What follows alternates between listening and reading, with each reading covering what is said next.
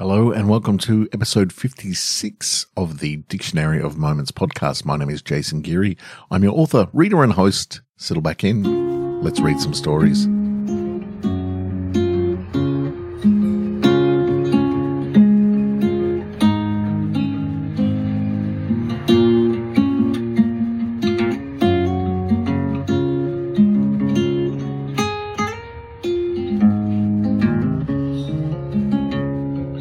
Pretty eyes, oh I believe.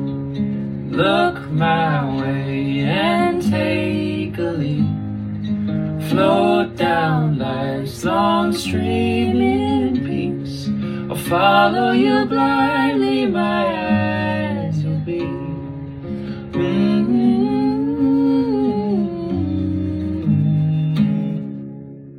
Well, it is a blustery old day here in Melbourne, Australia.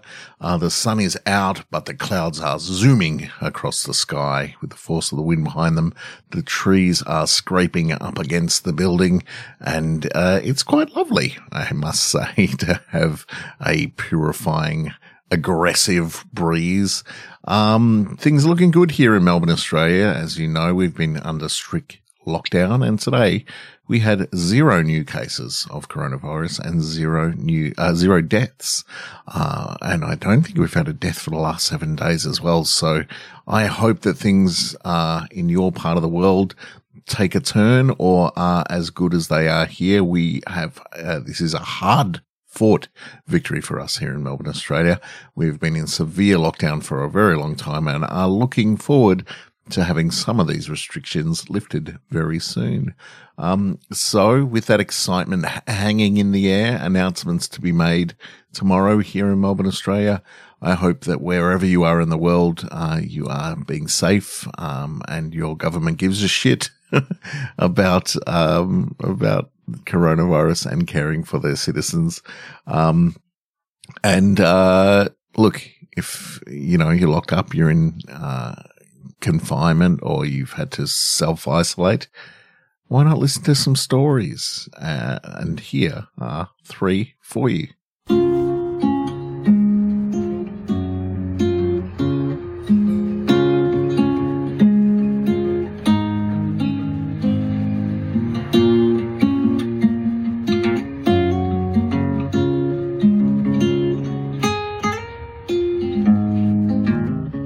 Assistant. Noun. A person who helps in particular work. Assistant. I'm the main event, but not who they come to see. My job is to fold myself up and wait inside a box for 43 minutes until it is time to amaze you. I go into a meditative state. I have to. Otherwise, it's 43 minutes of my head on my stomach, listening to me digest lunch. There's so little space in here that even if I have a couple of extra bites, the balance is off. There's such discipline to have the privilege of being locked in this case. The simple fact is, I'm replaceable. You'd think there wouldn't be too many people wanting a job like this. There are. Still for 42 minutes. Then I have to wiggle and get the blood back into my legs. When I hear the case click, I have 2 seconds to stand and smile. Then the lights hit me in the face and a collective gasp echoes through the theatre. I look towards the magician and he offers me a wink, an acknowledgement of a good job. I smile and am pushed off stage. Job done. Tomorrow is a day off, so tonight is pasta night.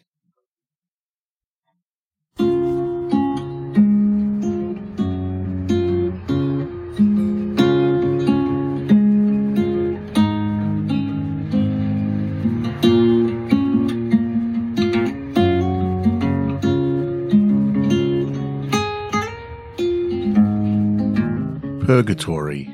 Noun.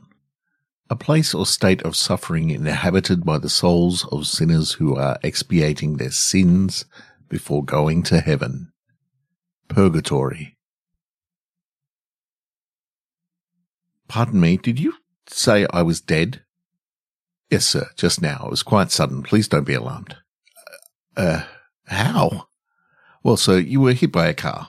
You walked out into the road without looking. Well, you were looking at your phone. It's very common.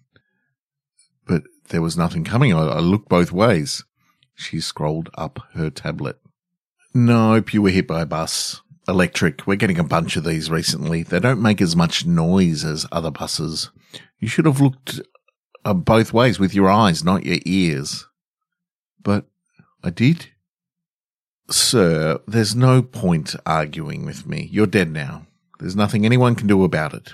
The simple fact that you were standing here is all the evidence I need that you didn't really look. Do you agree? I looked around. Where am I? Heaven? No, we can't just let someone with your record into heaven. My record? What does that mean? Well, sir, it says here that you are a lapsed Catholic. Yeah, but once a Catholic, always a Catholic, right? Correct, sir. However, simply being a Catholic doesn't qualify you for entering into heaven. We have a process. Please, follow me. She led me down a long corridor with doors spaced evenly every 15 meters on both sides. I tried to listen to what was happening behind each as I walked by. We walked for what seemed like a day. I didn't feel tired, hungry, or impatient, the normal things that you would feel walking down an infinite corridor. In fact, I didn't feel anything except a mild burst of contentment. Even if I wanted to object, I couldn't. She stopped suddenly outside a door that looked just like all the others. It had no markings or numbers, but somehow she seemed to know that it was mine. And here we are, Jason. This is where you'll be spending Purgatory. The lesson you learn or fail to learn in this room will determine your fitness to enter the kingdom of heaven. There will be a test at the end, so please take note. A test? I wanted to feel anxious, but couldn't. What do I have to do? I'm not going to be tortured, am I? Oh, no, she laughed. You're not in hell yet. All of that depends on how you go here. With that, she opened the door. I walked into a living room that I'd had in a student house during uni. So many great memories here. Parties, friends, play, first kisses, first breakups. This is my share house from uni. It is where we determined you'd be the most comfortable. You need to settle in. We find it gives an improved chance to pass the test. This is a perk for being Christian, even non-practicing. She gestured to the TV. Once I leave, you will need to watch back every mistake you have ever made in your life and the ripples and ramifications of each. You will be tested at the end. She started to close the door.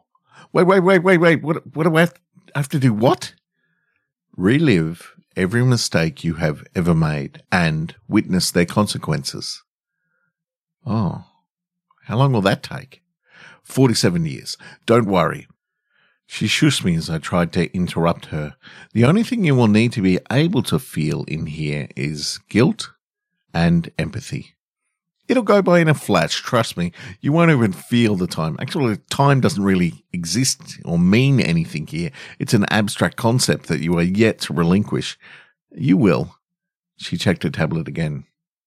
Oh, you have some doozies in here. Big mistakes. All right, well, you should get started. The quicker you do, the quicker you'll be done. She pulled the door closed. The room dimmed, and the TV flickered on. There I was, a small boy in brown corduroy pants and a red and orange t-shirt, throwing a tantrum in a shopping centre because I wasn't allowed to go on a ride. My grandmother had her head in her hands, rubbing her temple. It cut to her in her kitchen, talking to my grandfather about what a brat I was and how she wanted to see my mother less because of me. Oof. This was going to be excruciating.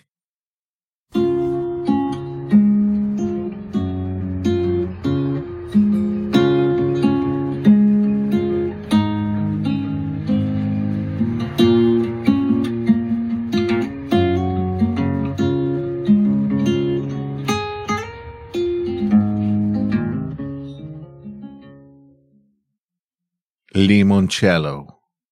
Noun. A lemon-flavored Italian liqueur. Limoncello. It's late.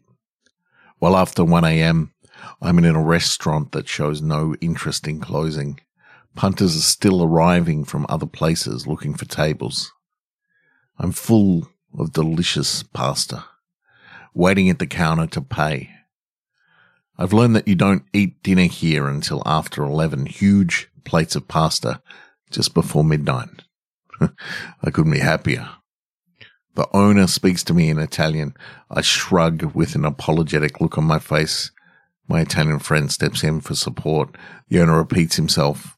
I'm trying to count my euros ready to pay. To my surprise, he's not asking for money. He's asking me if I want an espresso followed by a limoncello to close out the meal. He looks expectant. Everyone waiting looks at me and nods. Okay, I say. I walk over to the bar where lines of espresso are poured into tiny cups, which are partnered by slightly taller, frosted shot glasses. The owner talks at me again, pride written on his face. Fabio translates for me. He says this is his family's limoncello recipe, a closely guarded secret for centuries. It seems almost every family has a secret for limoncello, and each is more proud of it than the last. Is espresso at 1 a.m. advisable? I ask. Andrea joins us at the bar. He heard my question on approach. The espresso is to wake us up after the meal, then the limoncello is to calm it down. You'll be asleep by 1:30. We pick up our tiny espresso cups and drink, bitter and thick, and as soon as the tiny cups hit the table, we pick up our shot glass, the owner included, and we bring our glasses together. Cheers, salute. We drink. The sweet lemon flavor cuts across the bitterness like an incoming tide, slow, steady, and a little overwhelming. Sour faces turn to smiles as we all make eye contact, then put down our glasses. While I was drinking, one of the guys paid for my dinner. Fabio puts an arm around my shoulder and smiles. It's a perfect little ritual that makes me feel like I belong.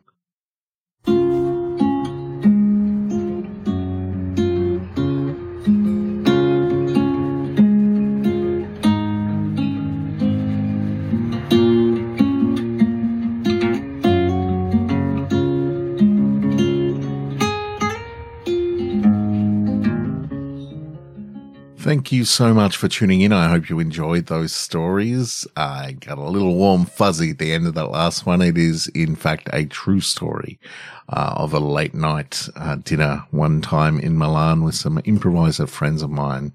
And it still makes me feel the warm fuzzies, and I hope it made you feel that too. I wonder what sort of rituals you've experienced around the world with other people that made you feel at home. Well, write it in, share that.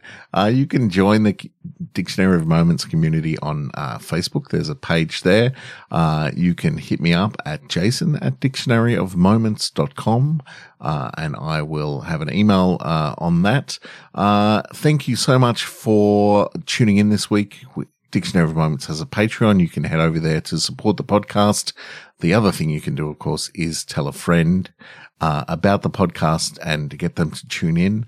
Thank you for tuning in this week, and I will see you again next week for more stories. Check out the Heartstrings Project on Spotify because this is their beautiful music. Talk to you next week. Bye.